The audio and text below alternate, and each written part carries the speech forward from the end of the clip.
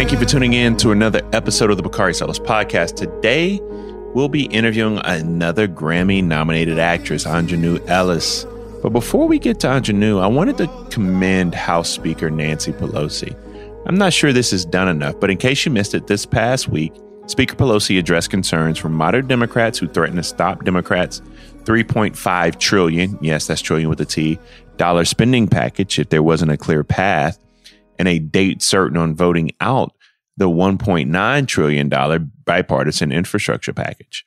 After some infighting between House Ds, Pelosi emerged with a deal that cleared the way for the House to flesh out the $3.5 trillion proposal that would invest in paid leave, affordable housing, lower prescription drug prices, and extend the child tax credit folks have been getting since last month. And she's set to, on September 27th, have a deadline to vote out the infrastructure package that would make historic improvements in our roads, bridges, airports, broadband, and a whole lot of other great shit. Most importantly, these two packages represent the core of the Biden domestic agenda. And if they fail, an already uphill battle for Democrats in 2022 would likely be over, and 2024 would be in jeopardy for the president. So Pelosi put out these fires, and moving these massive packages along are the right politics and the right policy, because we need this money. And Joe Biden needs these wins, as does every Democrat running next year. Because while there's a real disappointment around Washington for voting rights and police reform, if they don't get these justice issues resolved and drop the ball on things that Democrats are expected to do around infrastructure and social programs, that would be a massive fail. Big L.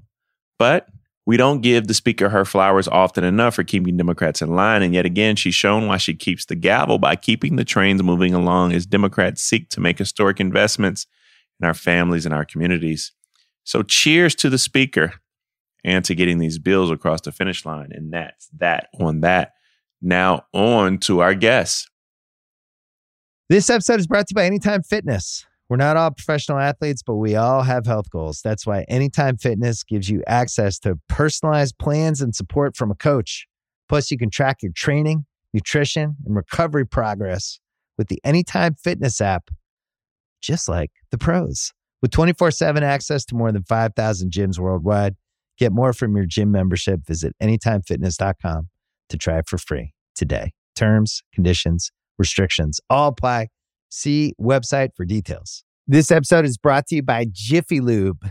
Cars can be a big investment, so it's important to take care of them. I once got a car that I started out with 25,000 miles on. I got it to over 200,000 miles because I took care of it. You know how you take care of a car?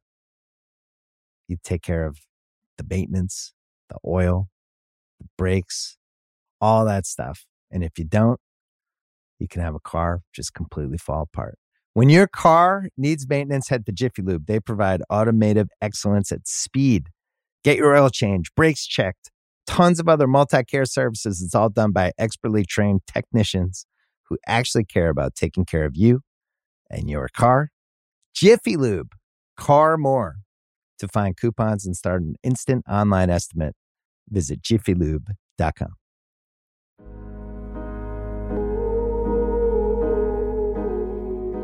Today on the Bakari Sellers podcast, I have an awesome opportunity to interview somebody who is one of the most gifted artists that we have in our world today, Miss Aunjanue Ellis. How are you?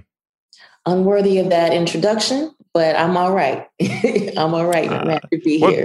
What paintings are those over your shoulder? What are over your right shoulder? What are those? Yes, this is a piece by Kamala Eaton, and right here to the right, my right shoulder, is a piece by Ronald Hall. Oh, both of those are gorgeous. Yeah, for sure. Yeah. I'm proud of them.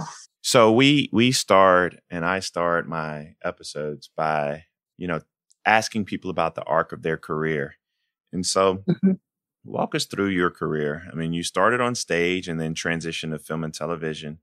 What was your first break in the industry, and how did you know that acting would be your calling? I'll start with the latter part of your question. I didn't know that I would be acting. still right now. I had no idea.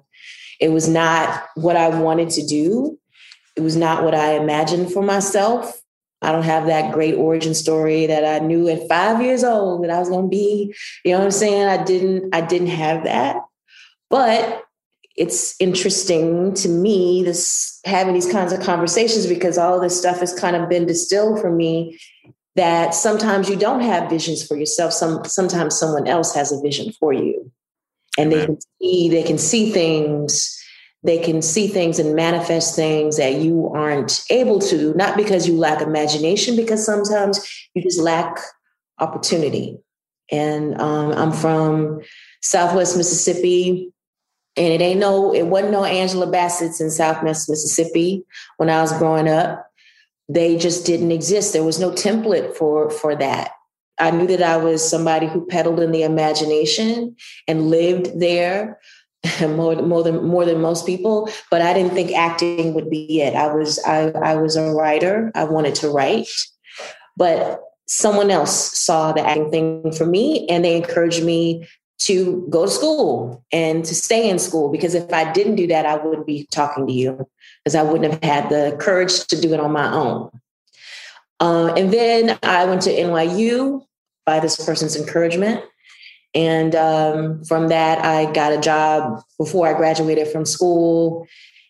And then I started working in film and television. And that kind of kept me going, because if I was that chick who had to get on a bus and go to New York, I wouldn't have done that. I wouldn't have done that. So that's what happened. You mentioned briefly, though, the fact that your Mississippi roots. You were born in San Francisco, but you attended Tougaloo. Yes.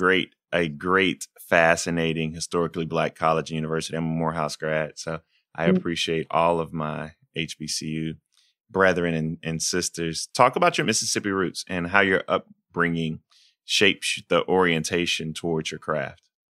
I think that some of the most, in terms of my formative experience as someone who is a creative person, happened in the church. The church experience, particularly the Black church experience for me, was a machine for art. That's just what it was. We didn't readily identify it as that. We didn't know to do that. But every facet of the worship experience, particularly, is rooted in art. Sermons, singing, prayer, there's art to that. And in terms of my education and the kind of education that I got, there was nothing that compared to that. Even now, as someone who still tries to, play these other characters, I dip from that. I dip from that well, because I have never been more moved than I have been moved in that experience. I just want to peel back the layer a little bit. And I've asked this question of a couple of individuals who've come on the show, Omar Epps and Nia Lathan, just recently, Journey Smollett, of course. But do you feel, and probably the best interview, you can be second best, Aunjanue, but I did interview Cicely Tyson, who was by far the best interview that I've been able to do. But do you feel, with your history in the church, with coming from Southern Mississippi, with going to Tougaloo, that you have a platform and you have to carry the lived experiences of being a Black woman in this country? Is that an extra burden for you in the art that you portray? I see it. It's not a burden. It's a gift. Yeah. It is a gift. I see myself as the voice of my grandmother, of my mother, of my grandmama's mama. I am a living iteration of those women. And every time, I've been really lucky in the last, few years or several years, where I have played women who actually walk the face of the earth. They just weren't, the creations of some writer in a room. Like, they actually are lived people who have lived. And it's been for one thing, when I get to do that, I get to set the record straight. Mm. And also create a record where there has never been one. Mm. So that's a gift for me.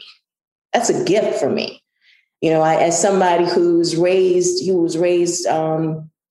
educated in a school where they didn't talk about nobody that looked like me, you know, except in February, you know what I'm saying? And so what I get to do is I get to tell that story. I get to tell that story that has been the attempt to erase it is there. And so I get to take my pen, you know, and fill that in. And then when there was never the idea that this person would exist at all, I get to present that to the world.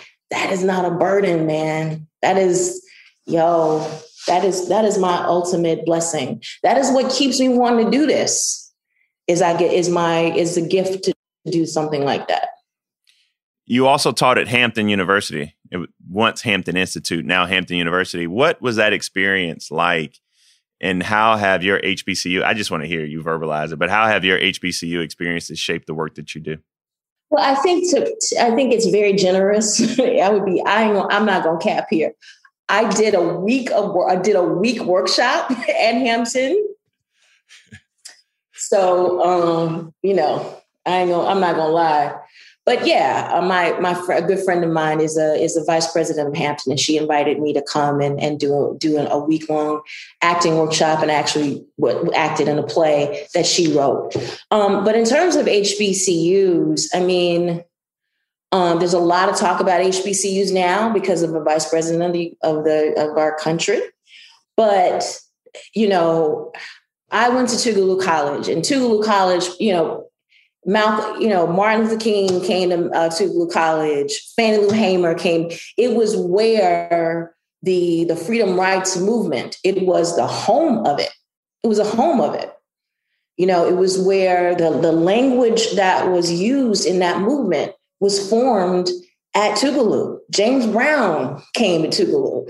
You know what I'm saying? Like Tougaloo, in all of its like 800 students, is essential in the story of America, particularly in Black America. And I cannot say enough that this person who saw something in me, I met them there. He was a visiting professor. I met them there. And Tougaloo College ordered my steps. Ah, that's powerful. This episode is brought to you by Jiffy Lube. Cars can be a big investment, so it's important to take care of them. I once got a car that I started out with 25,000 miles on. I got it to over 200,000 miles because I took care of it. You know how you take care of a car?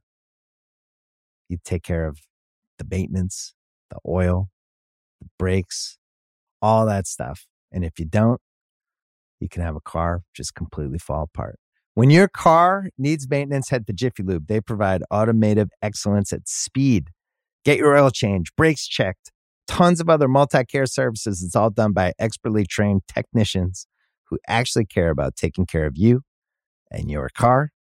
Jiffy Lube, car more. To find coupons and start an instant online estimate, visit jiffylube.com. This episode is brought to you by Cars.com. When you add your car to your garage on Cars.com, you'll unlock access to real-time insights into how much your car is worth. Plus, view its historical and projected value to decide when to sell. So when the time is right, you can secure an instant offer from a local dealership or sell it yourself on Cars.com. Start tracking your car's value with your garage on Cars.com. This episode is brought to you by Etsy. Sound the gifting panic alarm. You need to get an amazing gift. Wait, no, the perfect gift. Relax. Now you can use gift mode on Etsy. Gift mode on Etsy takes the stress out of gifting, so you can find the perfect item for anyone and any occasion. It's easy. Just tap or click gift mode on your Etsy app or Etsy.com. Then answer a few short questions about who you're shopping for and what they like. And gift mode instantly gives you curated gift ideas based on hundreds of personas. Now it's simple to find gifts made by independent sellers for all the people in your life. So whether you need a housewarming gift for the new homeowner or a birthday present for the pickleballer, Gift Mode has you covered. Need to find the perfect gift? Don't panic. Try Gift Mode on Etsy now. Let me ask you an art question here. Do you have a preference between the stage, television, or film, and why? I'll never do stage again. I'll never do that again. I'm good with saying that. I love going to theater. I'm a consumer of theater, but I will never, ever, ever, ever do theater again. Why is that? I hear some people have said that they like the stage because of the instant gratification. Yeah, that's cool. That's good. Good for them. I don't need it. I'm good. So no, I love the theater. I appreciate it for what it, the part that it played in, I don't know, making me better at what I do. But it wasn't for me. It just wasn't for me. I love film more than anything because you get to breathe in film. You get to breathe there. Television is really about production. And when I mean that, it's like you got to produce something. You got to produce 7 pages a day. And if you don't get those pages, it's like it's a lot. And the stress of that, I'm not that interested in. But I like doing film. But here's the thing. I've been lucky that I've worked on something like Lovecraft, where they shoot it, where it's shot like a film, where it was imperative for Misha Green and the producers to have our characters breathe in the way that you would normally not do on typical television. Before we get I have a very specific question about that, but you became a household name with your portrayal of Dr. Maddie Moss Clark.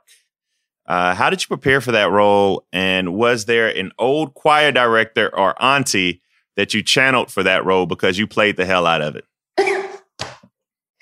Tell me who fixed the little chicken wings and macaroni and cheese in the church reception hall, who you patterned that after?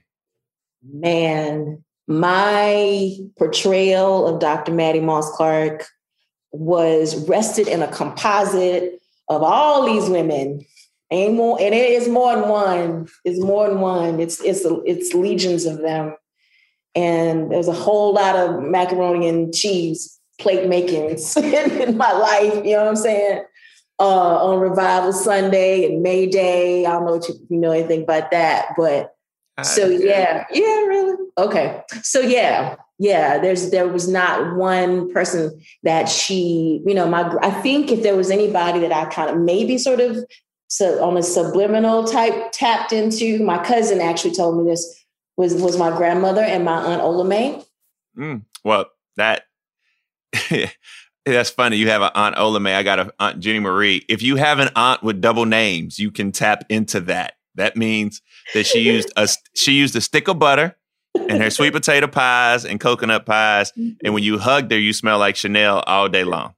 So yeah, I am with you on that. Yeah. So congrats on your Emmy nomination for Lovecraft Country. And on this show, we're friends of Lovecraft. And it looks like the industry is realizing or finally realizing what we have known, which is Lovecraft is a phenomenal show. How does it feel to have the show recognized now and for your artistry to be recognized on that level? Lovecraft was just as it is named. Was a craft of love. It was a craft of love. And everybody that worked on that show, I had just I don't know, non-Perel castmates, I call them coworkers in Journey Smollett and Jonathan Majors and Michael K. Williams and my daughter Jada Harris and Courtney B. Vance and Wumi Masaku and Journey Smollett. So all of them were ride or dies and fearless in what they were doing and left ego at the door and just went for this ride. And I think that no matter what you thought about the show, that was just obvious. That was just obvious. There was no fear involved in the making of this show. Misha Green had no fear. It was just fearless show. And so, I mean, I love that. I love that people are like, why did you want to be involved in it? And I said, well, I thought it was crazy. And I love crazy. I love crazy. I don't want to be bored. So I want to do something crazy, so I can have something to talk about at the end of the day. You know what I mean? So that's what this was for me. And my gratification comes from getting my hair did and hearing a sister who did my hair say, Lovecraft saved my life. Because I was going through depression in the middle of the pandemic and I had nobody to talk to and I needed to change my life. And I saw these women, transforming in front of me on HBO on Sunday nights, and it gave me permission to be somebody else. So that was gratification enough for me. The awards thing, they're subjective. They come and go. But for the love that I have for this show to be acknowledged in this way and for Misha to be acknowledged in this way, I'm really, really happy. And I want to just say one more thing about this. Lovecraft was named after H.P. Lovecraft. And H.P. Lovecraft was this, the book was inspired by H.P. Lovecraft, Matt Ruff's book, Lovecraft Country. And H.P. Lovecraft was this racist, racist, textbook racist. And so for the idea that the name Lovecraft will forever be associated with Black Revolution is, it doesn't get better than that. I mean, you did flip the script on that. Is the industry recognizing, and this is probably a larger question, you can answer it or punt it, but is the industry finally recognizing Black talent in this way? I mean, you see that, yourself and many others are being recognized with Emmys. Are we at a post-George Floyd moment, or is the industry actually changing where they give, is this just a moment, or is it actually a realization that Black talent is being realized in this artistic industry? Listen, I'm not into post moments. We had a post-racial moment when Barack Obama was elected. Racism in America is foundational. And so we will never be post anything so far as race is concerned. It is cyclical. It is a constant battle. And one of the things in terms of the Emmys, I'm happy for it because it's great for the show. But, first of all, we have to recognize our own excellence, because when we're not acknowledged by, I'm sorry to have to say this, the largely white voting, members of the Academy, we're like, oh, what does that say about us? Doesn't say anything about us. Doesn't make us any less excellent because they don't see it. We have to see it ourselves. My last question for you today before I let you go out and continue to change the world. You're also starring with Will Smith in King Richard, which I can't wait to see. Beyond the obvious, what was it about the script that jumped out at you? And when will the rest of us be able to see what this amazing trailer portrayed? Yeah, that trailer came out Will posted it last. Will ain't even tell y'all he was putting it up there. He just put the trailer up himself. No. People were texting me. I'm like, what are you talking about? And then so I'm like, okay, all right. That's what it's like for a movie star to do something, right? It's like international star. He was like, man, send me the clip so I can put it on Instagram. They were like, okay. Come on. So I'm like, okay, I'm in that world right now. I'm just, okay, I'll go for the ride. And like 10 million people have looked at it, but and I think that people are looking at it, not just because it's, not just because it's Will Smith and not just because it's, Venus and Serena, but I think people were kind of moved by the trailer. That trailer. I don't know who does trailers in Hollywood, but the person who clipped that trailer, that dude need a raise because he put that together. It was so brilliant. Yeah, he or she, because I don't know who did it. I don't know who did it, but yeah, I think you're right. I think you're right. Like people like really, really responding to it. And why I wanted to be a part of it, like you said, it's just like anything that brings the story of Venus and Serena and Richard Williams to audiences, I'm down for. But I think what people are going to be really surprised about, and what made me excited about being in it and excited about the world seeing it, is their mother. And, when I was saying about these stories that aren't entered into record, her story is one that has not been entered into record. So I'm excited for people to see Miss Oracene.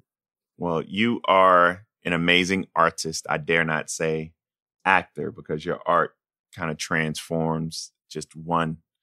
It gives you the feels. And I think that's what it's supposed to do. So I am grateful for you spending a little bit of time with me today. So thank you, Aunjanue Ellis, for joining the Bakari Sellers podcast.